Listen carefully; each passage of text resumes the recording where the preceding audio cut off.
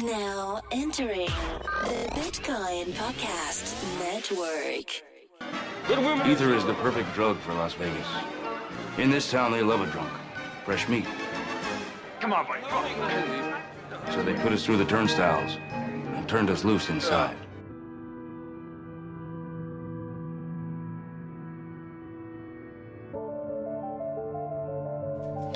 Hello and welcome to another episode of Dose of Ether. This is your host, Lucian, and this week I'm excited to be joined by Evan Van Ness. Hey, Evan. Howdy. How's it going? How's the Ethereum world treating you? Good. It's a nice hot day here in Texas, so I'm still in a good mood. As soon as it gets cold, I get in bad moods. Does it ever Which is get why I cold live in Texas? So funny thing in Texas, like, so I live in Houston, and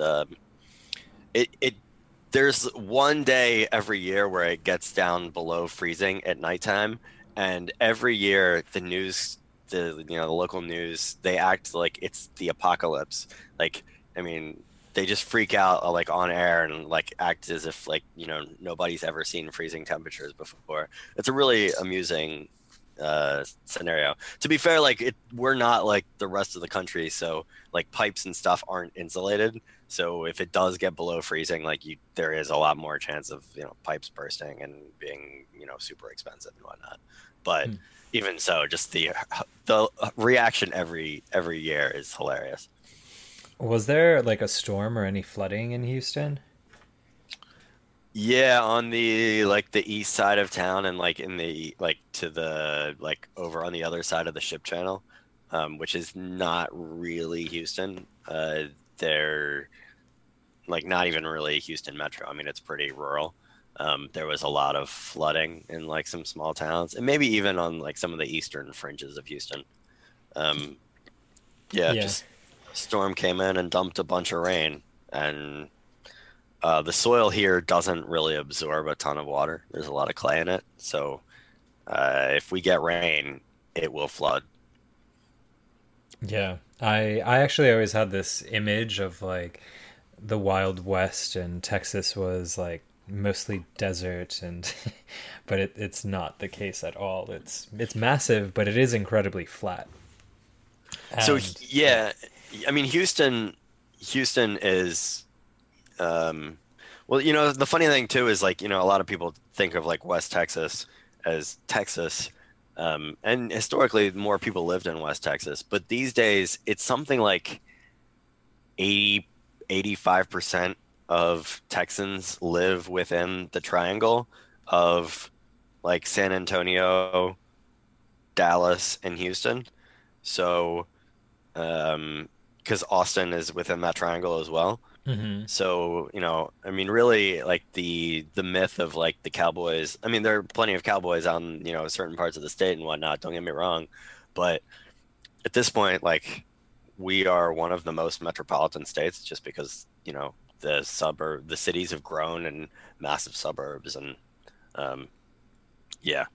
but in the suburbs, everybody still likes to pretend like they're a hick, even though they've like been on a ranch once in their life. Like gotta pretend like you drive a pickup and own a lot of guns and all that sort of thing.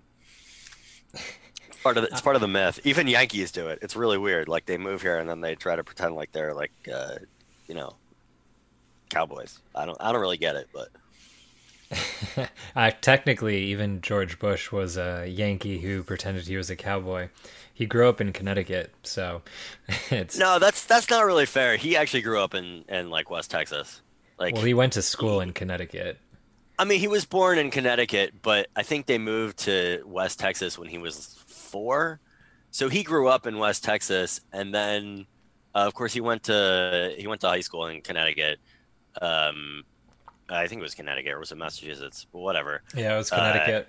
I actually interviewed a 13-year-old who is like the CEO of this startup called Pocket Full of Quarters. And he's like, oh, I went to the same high school. I'm going to the same school as George Bush. I'm like, okay. Nice. He went to Andover? No, I think it was called Greenwich Country Day. And Okay.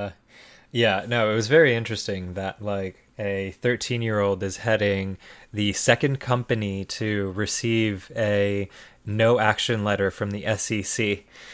Well, it does help that his dad is like a computer scientist and also a VC, but it's funny that he Yeah, puts his son as the figurehead of the company. those no action letters aren't cheap, that's for sure. No, like they only got two, but I mean, the sacrifices that they've had to make in terms of like what it means to be a quote ERC20 token, and still get an SEC no action letter. It's yeah, they took a lot of like subjective stretching of what it means to be a ERC20 token. It's like it's not decentralized. It's custodial essentially. Your tokens can be removed. They can be like deleted if you use them improperly. Yeah, you technically never really own them either because you're not allowed to trade them except with trusted games that are like KYC'd into the system. Yeah, it's kind of crazy just how far away from like the standard that we would imagine ERC20 would be, that was required to be SEC compliant. Yeah. Yeah, the hoops that the SEC will make you jump through in order to get a no action letter, and how much you're gonna have to spend is absurd. And I I know somebody who like talked to them about getting a no action letter a while back. Like of something that was like so far away from being a security, like they were giving it away and you had to do a lot of work in order to get it. Blah blah blah. But it did like give you like some sort of like similar to like a dividend like return. But like I mean you had to do a lot of work and you got it for free, right? Like there was like zero like, zero it was obviously not a security, but of course SEC still wouldn't do it. They might have more luck actually registering as a cooperative. There was an interesting use case that we covered recently, in which someone in Vermont, of all places, actually registered a DAO as a cooperative. And in Vermont, they have all of these like friendly, cooperative, focused regulations. I assume mainly for like the small agriculture holding cooperatives that they have. And they use that. Yeah, it's an interesting But that model. wouldn't, I mean, that might be okay in Vermont, but I don't think the SEC is going to let you raise from non-Vermonters, right? Yeah, Like that's true. That's true. Vermont's a pretty small state. I mean, sure, there's money there, but Well, I mean, uh, technically, if you're registered as an LLC, and you have a cooperative model, then I wonder if you can purchase your way into a cooperative. But the example that your friend was giving was that they were giving work in exchange for something that resembles equity. And that's actually more similar to a cooperative than a security. right, But right, yeah, indeed, agreed. Yeah, it's yeah, there's probably some arcane laws around that. Maybe you're right. There's some like federal carve out or something around some co-ops. That could be. so to start our show with some slightly like more humorous news, DevCon is coming up in 2 weeks, actually. And yeah, in 2 weeks it'll be over, basically. And someone just put out a Reddit post that they are now going to be hunting you like a Pokemon. How does it feel to be a wanted man with a price on your head? Oh, great. Um, yeah, it's the funny thing is at ETH Denver, I like the weirdest thing that ever happened to me is I'm like standing there like talking to somebody, and then I see somebody like come up with a like kind of ran up with a camera, and somebody like put their arm around me and like they took a quick picture, and then they both ran off. Like not a word was said. I didn't see their faces like hardly ever. I saw a little bit of the photographer's face, and it was like it was very strange. It was like, is this how famous people feel? Because it doesn't feel good. It feels weird. I think they're gonna list you as an advisor on their ICO, and they're gonna use your picture, and you're not gonna find out about it until there's some kind of like SEC ruling that it was another pump and dump scheme. Yeah, that's a good point. I mean, this was, February 2019. If it had been February 2018, I would have probably been quite worried about that. Yeah, so to give a little context to our listeners, there is a contest being listed on the Bounties Network called Ethermon. And essentially, for promotion, there's a company that is called Off DevCon, and they're basically encouraging people to tweet out a hashtag with pictures of 25 well-known Ethereans. And they have a funny picture of Vitalik as a Pokemon, but my main concern is that they are basically creating a financial incentive to run up and take a selfie with developers, and you're on the list too, Evan. And it's, first of all, I don't encourage people to participate, and second off, we looked and there's only like $50 allocated to these bounties, so like don't start an assassination market over $50. Just saying. Yeah, so you get like $2. There's 25 people you can take a pictures with, and there's 25 bounties. So basically, I assume that 25 people are gonna try to get pictures with Vitalik, although he's probably the hardest person on the list to get a picture with, and then immediately post them for their $2. Yeah, I'm like looking at this, and I don't want to say who they are, but I'm pretty sure that some of these people are not even going to be there. Like one person in particular, but whatever. It'll be interesting. Maybe I should just make myself available at the very beginning. So like, take one for the team. 25 people take really quick pictures with me, and then all the other people that don't want to have pictures taken with them don't have to get bothered. Or even better, you set it up so that you get half of the bounty as well. Yeah. Start a bidding war. Smart contract system. Yeah, deploy some code. Or what if I just take pictures of myself? That's an idea. Yeah, I don't think that's against the rules, so it'd be funny. Centralized Oracle. How does that work? That works. You post 25 pictures of yourself. And empty out their wallet. The moment I get to Osaka, I just start taking pictures of myself. Yeah, we basically have the mindset that every smart contract, even if it's supposed to be a fun little game, we spend all of our time thinking how we could hack all the money out of it. Byzantine spaced. Yeah. And so the other topics that we wanted to cover, there's one big, like, I would say a milestone. And it is something that we've been waiting for a while. And it happened. Basically, a bunch of developers locked themselves in the same room until they got their existing implementation of the Phase 0 Ethereum 2 chain to communicate with each other.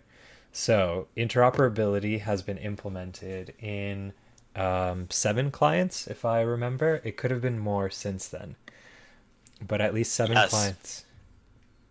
7 clients are talking to each other in the famous tweet that I think was Johnny Ray's.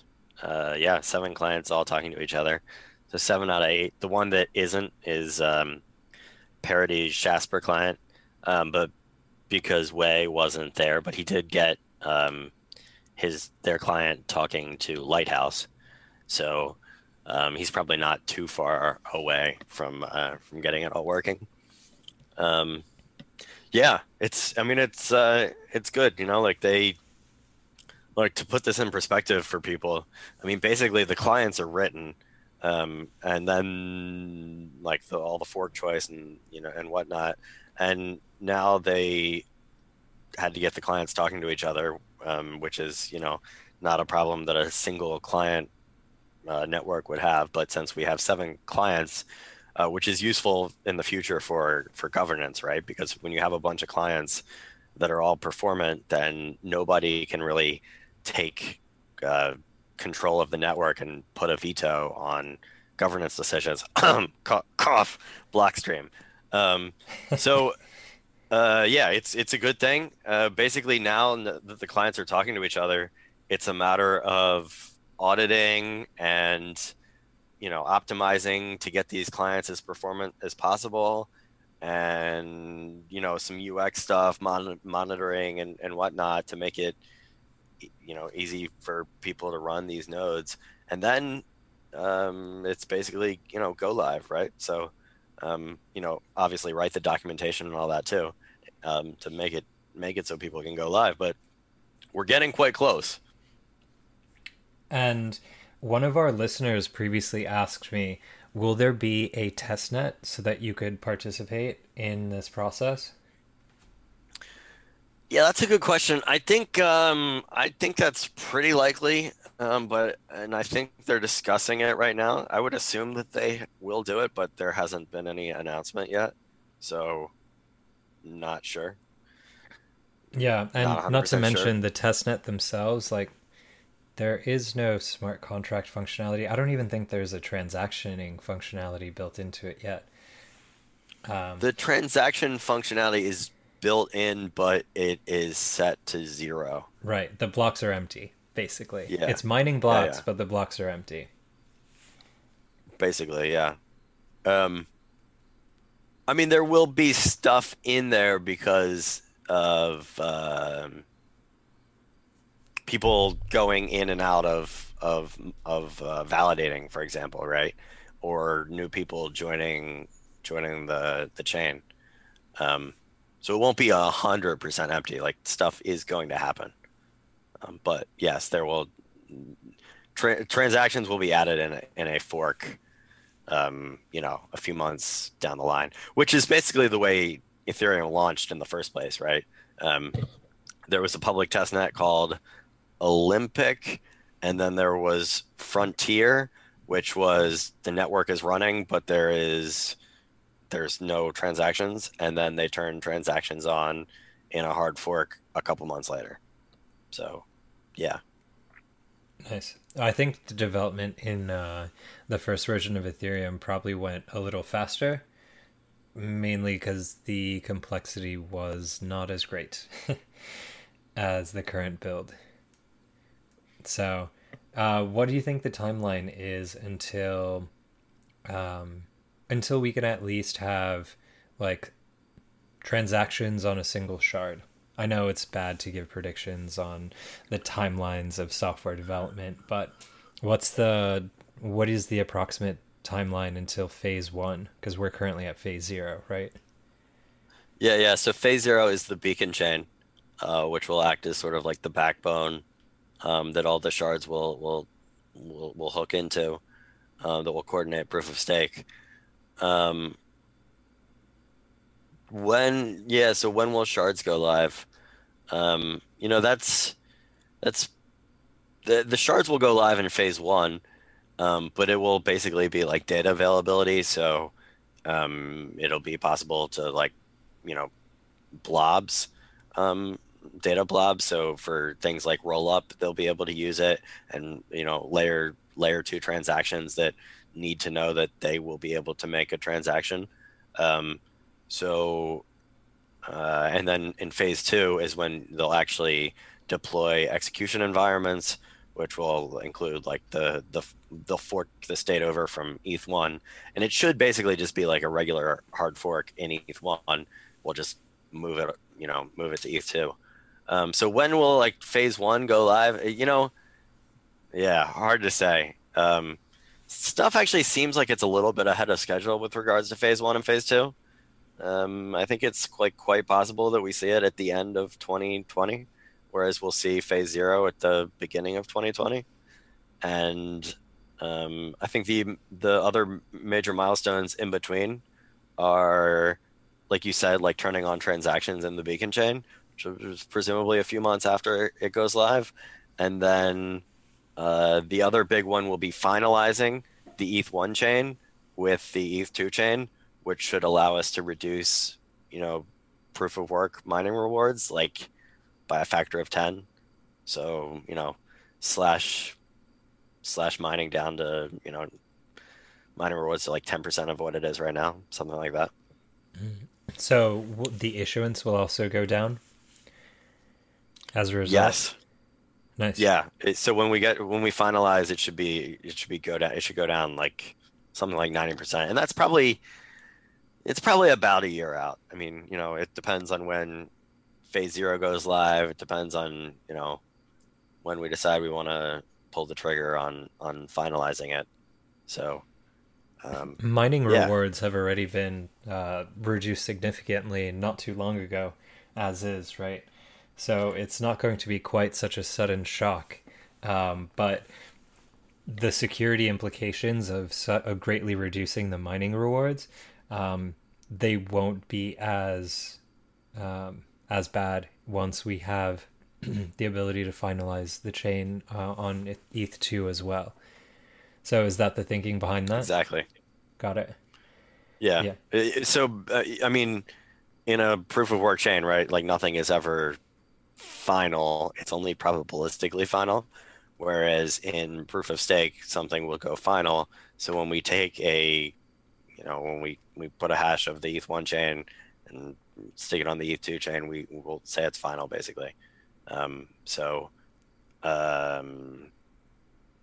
Because of that, like, will anything on the proof of work chain ever really be that probabilistically likely until it gets finalized by the ETH2 chain?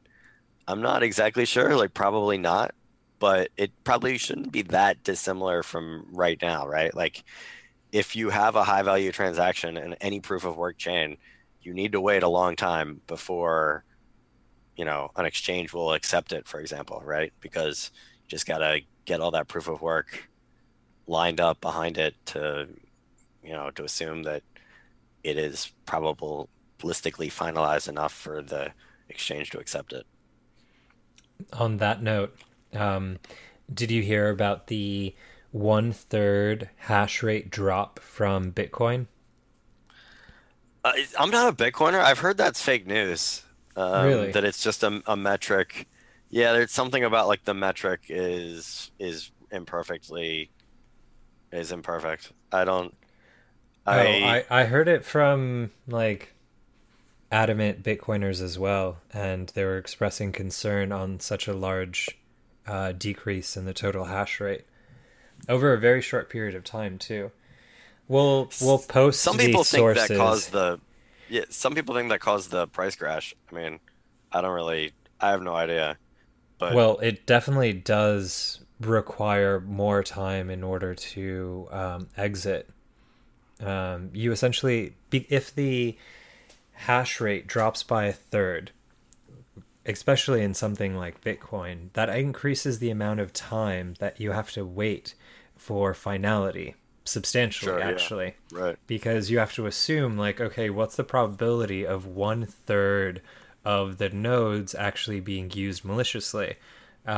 Which is basically the first thing that you have to suspect. Why did like 1/3 of Bitcoin miners turn off their rigs?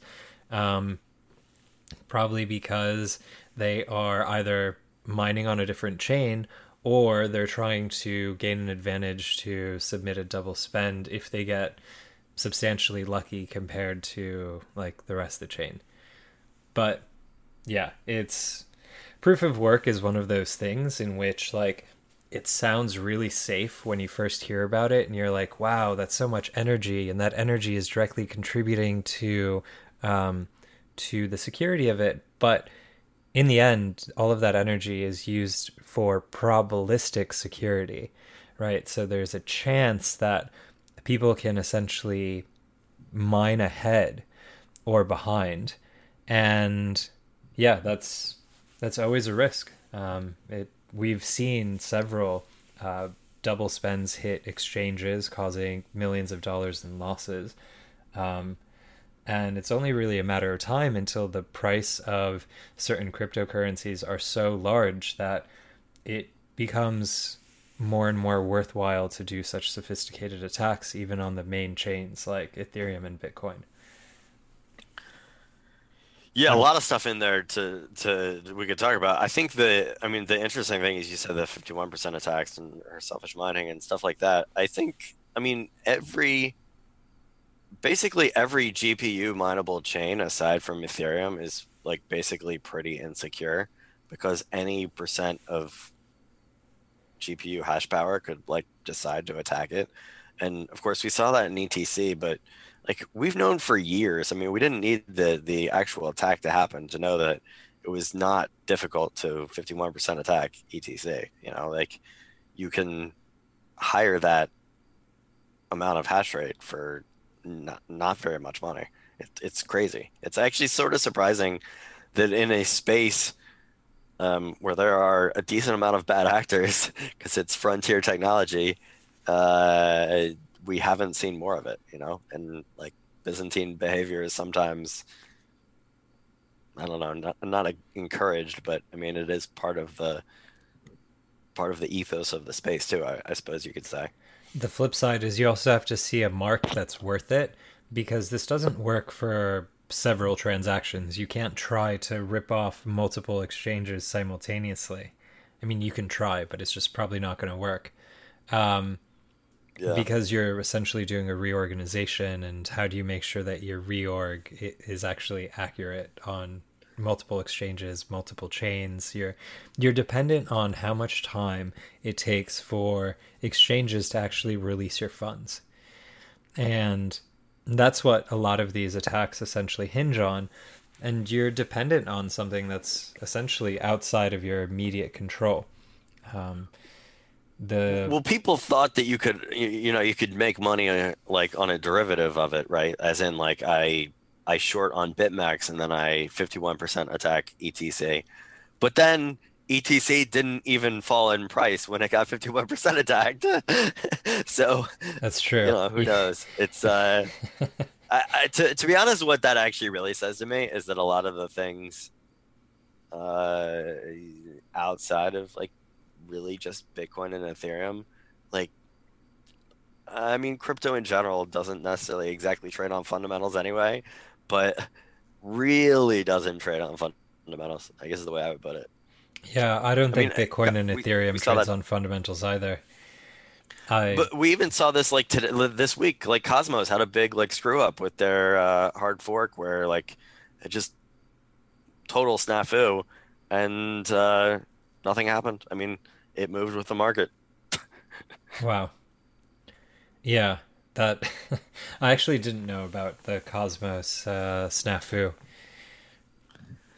That's about the extent of. I didn't really follow it that closely. They had some QA issues, so something that was supposed to come back in like an integer format came back in like a string or something, and so the whole thing just broke.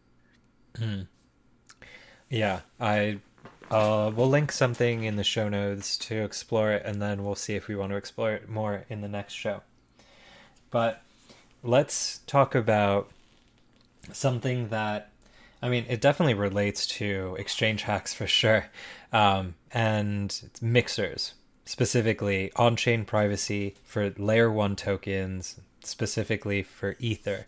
Like, how do you actually get clean Ether? Because you can't reliably mine your own clean Ether in a way that is predictable or small scale enough in which you don't have to join a pool. Those days are over. If you do mine on your personal GPU, it doesn't matter if you have a 2080 Ti, you probably have to join a pool so that you have a chance of making something at least. But how in the current state of things do you transact in Ether, but you still like break the privacy trail of it? Yeah, privacy is a big problem on Ethereum. Well, really almost every public blockchain, and even like the privacy coins have some of their own issues, as in Monero has some attacks that are possible. Zcash, it's just hard to use, and privacy is not enabled by default. A lot of people, the way they get privacy is they give up their privacy to an exchange, right? So they send it to an exchange, and then because it's not traceable back to you on chain, if you send it through an exchange, then you can at least transact with people and not have them know your entire transaction history, or at least be able to sort of figure it out. Obviously, that has downsides, and it's certainly not very cypherpunk. Um, so yeah, like how do we make privacy on better on chain is a huge problem, and now these mixers are starting to go live to various degrees. I mean, a bunch of them are in production, and then the important thing there is also like we don't need 50 mixers, we need like one or two, right? Because the way these things work is you want enough liquidity in the mixer that it's not obvious tracing the input to the output, right? So Let's hope that mixers don't go the same way as decentralized exchanges, in which there's so many decentralized exchanges in which they're constantly cannibalizing liquidity from one another. right, yeah, it's been an issue. And the interesting thing about mixers has been that they're starting to get ready to be put on main chain. There's been two main directions that the mixers have taken. One is the ring signature approach. I don't know if I would directly associate the ring signature approach with CoinJoin, but why not? It's basically like an anonymity set that's determined by like the size of the participating groups per round. They're fairly like simple to use, and the gas costs scale linearly with the number of participants. However, you also have a cap in the number of people who can participate, defined by like the number of people within the anonymity set. So if we all, let's say there's 12 people, and we put all our money on the table, and then we take our money back on the table, you don't know which one of us is one of the 20 that leave, because we basically rotate addresses to new addresses and accounts. And basically, no one's really using this on mainnet, in Ethereum, in a production. One of the most interesting things about this article that I'll post in the show notes that I read is the fact that most people are, or most projects, I should say, have been focusing much more on snark, zero knowledge, snark based approaches, and that there are actually some snark based approaches to mixers that are actually live right now on mainnet. Yeah, I can talk about one of them in particular because I've used it. It's Tornado Cash. I believe it's tornado.cash. So it's live in production. You can use it. But it's sort of a proof of concept as well. Definitely, beta software. In that it is one. I forget exactly how much it is, but it's fairly expensive to use, even when gas prices were, back at 1 or 2 gwei. It's like 10x more expensive now that gas prices are at 10 gwei. But basically, you would, it's somewhat similar to the ring sigs approach. You basically deposit your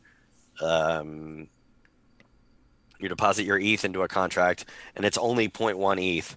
So that's why I say it's like proof of concept. Basically, is and everybody that joins the pool, like the quote unquote anonymity set, has to contribute this fixed amount.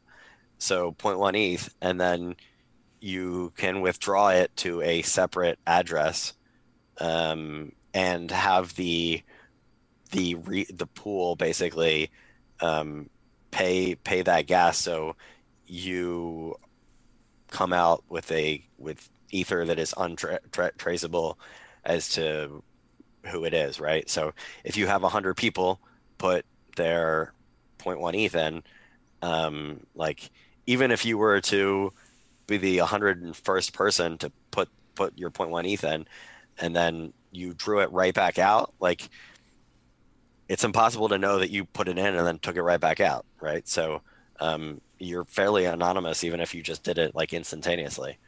Most people usually probably like wait longer period of time, but yeah, it's the I guess the other thing to say about that is that it's a they give you basically get a password, right? And that's how you withdraw your ETH from the pool into a new address.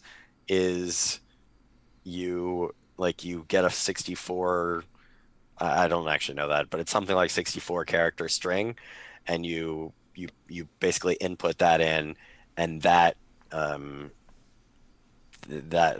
like the password, right? So it's like the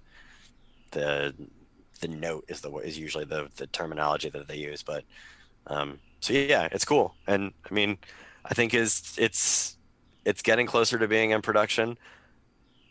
The one thing, sorry, I've rambled a little bit here, but the only other thing to note about that is this Tornado Cache, because it's using zero knowledge snarks, it needs a trusted setup. And if you use it right now, they just did their own trusted setup on their own like one machine, instead of like some big, massive, 500 person ceremony or whatever, where you only need one of those 500 people to be honest. So again, it's a proof of concept. You are basically still trusting that they did the trusted setup well, but they are going to use Aztec Protocol's ignition trusted setup ceremony that I think is happening in the next couple weeks. So yeah, the stuff is getting close to being in production. That's great. And the reasoning behind the trusted setup being dangerous if done improperly is the fact that you can use information that was produced during the trusted setup to then create fake fraud proofs. So you could essentially prove that you know something, but what you know is actually that you kept some of the quote toxic waste after the ceremony, so you're able to essentially find out someone else's password and withdraw their money before them. This is a very similar problem to what would happen if the trusted setup set up by Zcash wasn't done properly as well. And that's why they've taken so much effort to create crazy elaborate ceremonies to ensure that their trusted setup is trustworthy. But it also makes upgrading the system very difficult as well. So currently, if you use the current state-of-the-art of zero-knowledge snarks, then you can't upgrade the code because it relies on a previously set up trusted setup. So you'd essentially have to repeat the trusted setup every time you upgrade. It's interesting that there are proposals already being considered in which there are some types of zero-knowledge proof systems that are less efficient, that don't need trusted setups, or that each trusted setup can actually be cumulative. So if you want to join a network, you can actually take the computational or gas costs to run your own trusted setup and add security. So therefore, if you have any doubts about the initial trusted setup, you're essentially adding randomness. And randomness is cumulative. You don't take away from it if you try to misuse it, which I find to be fascinating. And so much of this is actually like starting to become ready to be used. It's definitely ready to be reviewed, and the implications of it are going to be affecting the space fairly soon. And I think using mixers with zero knowledge proofs is probably the best way I've seen to have anonymity on Ethereum. And yeah, let me know if you think otherwise. No, definitely. I think the only other thing to like note there is if for any like software developer who is listening to this, I think it's pretty clear that zero knowledge is the future of, blockchains, and I think even in like computer science in a bigger way in some ways. And like learning how to use the tools now, I think is like a huge advantage. I mean, obviously the tooling is not, it's not going to be as good as like, just like in Ethereum, the tooling is not always as, clean and, many times iterated over, like it is in JavaScript. But, there's a lot of stuff that's going to be built using this stuff, and there's not going to be enough builders for at least some while. So learning Socrates and stuff like that seems like a competitive advantage. And it's also interesting how 1 year ago there wasn't this level of diversity within zero knowledge proof systems. I think Zcash was the first production application of any kind, not just in blockchain, that used zero knowledge proofs in a production system. But in the past year alone, there has been a explosion of innovation within the space, and there's a lot of specialization.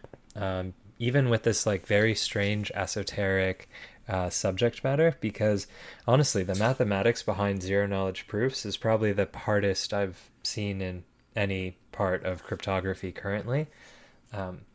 But there has been a lot of space for people to innovate and get really cool features and usage out of different types of implementations. And there's even some non-mixer type uses as well, right? So in the article that we're posting, there is a difference and a distinction between what the Aztec protocol is doing and the mixers described. Yeah, Aztec is actually they're doing a little bit different than the mixers, which are basically allowing like the mixer basically fixes the amount, and because it fixes the amount, that's how it like allows you to take out like the secret identity. Aztec is sort of flips that on its head, and maybe it's not the opposite, but instead of doing secret identity, it does secret amounts. So, and I think there's use cases for both of those. I think especially like enterprise will probably like, something like Aztec, where they want to know the metadata of who is transacting, but they might not want to, broadcast the amount to the world on a public chain. So that's that's happening. Aztec is super cool. So there's actually something else I think we should say here, since we've talked a lot about zero knowledge stuff, which is that it's not just for privacy, it's also for scalability. And actually Matter Labs released their code this week, open source their code for a roll-up chain, also called a commit chain, also called a million other things. But basically it is they have like something kind of similar to like a plasma chain, like a separate like sort of side chain, and then it becomes trustless by using the trustlessness of the base chain, in this case Ethereum, by running some zero knowledge proofs there. I think this Matter Labs' chain will be able to do something like 500 transactions a second. That basically is like basically adds 500 transactions per second to the amount of throughput that's possible in Ethereum. So it's cool. And then there's a lot of stuff that we can do beyond that because this stuff is just getting started. Like there's the ZK rollup, which is basically just adding another level of ZK onto the rollup to get even more transactions. And Vitalik did a talk about that like 6 months ago. It's the future. Yeah, I also heard of Starkware, that they're basically building a zero knowledge Stark. So this is one of the types of snarks that lack trusted setups. So currently they're a little bit more inefficient, especially in terms of space and space constraints. But what they're doing is they're essentially trying to solve the front-running issue with decentralized exchanges. And Starkware is essentially building a way for decentralized exchanges to have transactions that operate off of zero-knowledge Starks. And that is essentially both a scaling and a privacy solution, right? Because it's a privacy solution so that you can't actively front-run other people's trades, but it's also a scaling solution because you are able to roll up transactions, multiple transactions. And it's interesting that it seems to be like solving problems in most of the places where Ethereum has like essentially come up to a limit. In decentralized exchanges, there hasn't been a good solution yet for front running. In layer 2 solutions and scaling, the issue has been how do you arbitrate all of these transactions on chain in case of a dispute? And it's been really interesting seeing how some very bright people have been coming up with innovative ways to use zero-knowledge proofs to address these problems.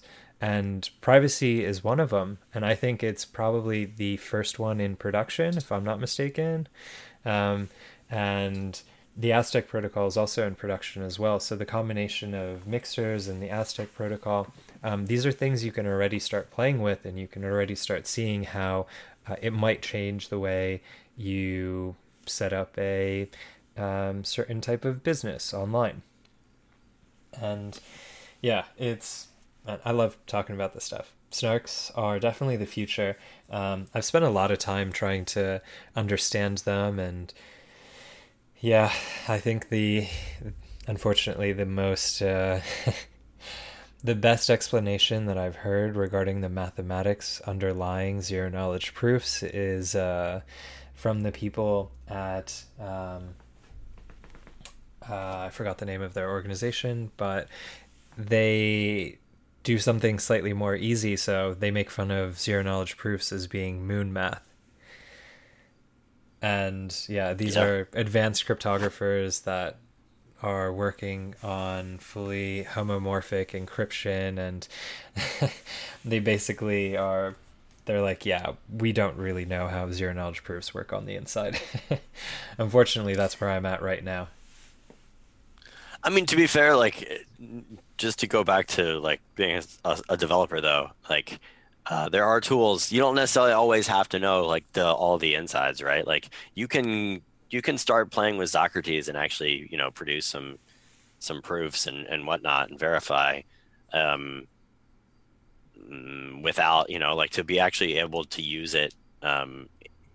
Probably you don't want to deploy it on chain right now, but on a test net maybe, in order to use it, like Socrates, ZO, capital K, Socrates. Actually, Aztec, I think also like recently, they unveiled a toolkit. So stuff is happening. I mean, like the tooling is starting to get there. Is that even devs that don't want to have the total in-depth understanding of the math can still build stuff with it. Yeah. For example, EY, one of the big four accounting firms, they pushed out a repository called Nightfall, and it makes use of Socrates in order to have zero knowledge transactions, so that they could have private transactions, business transactions on the main chain. And yeah, it's definitely, the first time I heard that, I'm like, where did EY find the developers to work on zero knowledge proofs? And and my answer was, well, Socrates received an Ethereum Foundation grant, and they basically abstracted away the very difficult and computationally complex parts of it. And as a result, that that basically allowed them to deliver a proof of concept that used zero knowledge proofs. It's cool. It's getting to the point in which it's ready, and Socrates has been out for well over a year too. Yep. There's another one too, the Bob Nth, the name of the toolkit is escaping me for a second. That's of course his GitHub name, because in this space we like to use everybody's. It's called GenStark, and it's actually a JavaScript Stark framework. Wow, that sounds like it takes a while to actually compute. But it's definitely worth using. And it's interesting because some of the mixers as well have JavaScript implementations so that they could be done on mobile. Yep. Yeah. It's happening. It's happening.gif. And I revealed my side of the GIF wars. That was GIF. A mistake from my first podcast episode. I'm sure that's the least controversial of all the things you've mentioned. Yeah, you get a lot of heat on Twitter, but it's not from Ethereum folks, so you're good. Yeah, there we go. Well, thanks for coming on to the Dose of Ether. I'm looking forward to having you on the next one. Cool. Yeah, enjoyed it. Talk Take care, everybody. soon. See ya.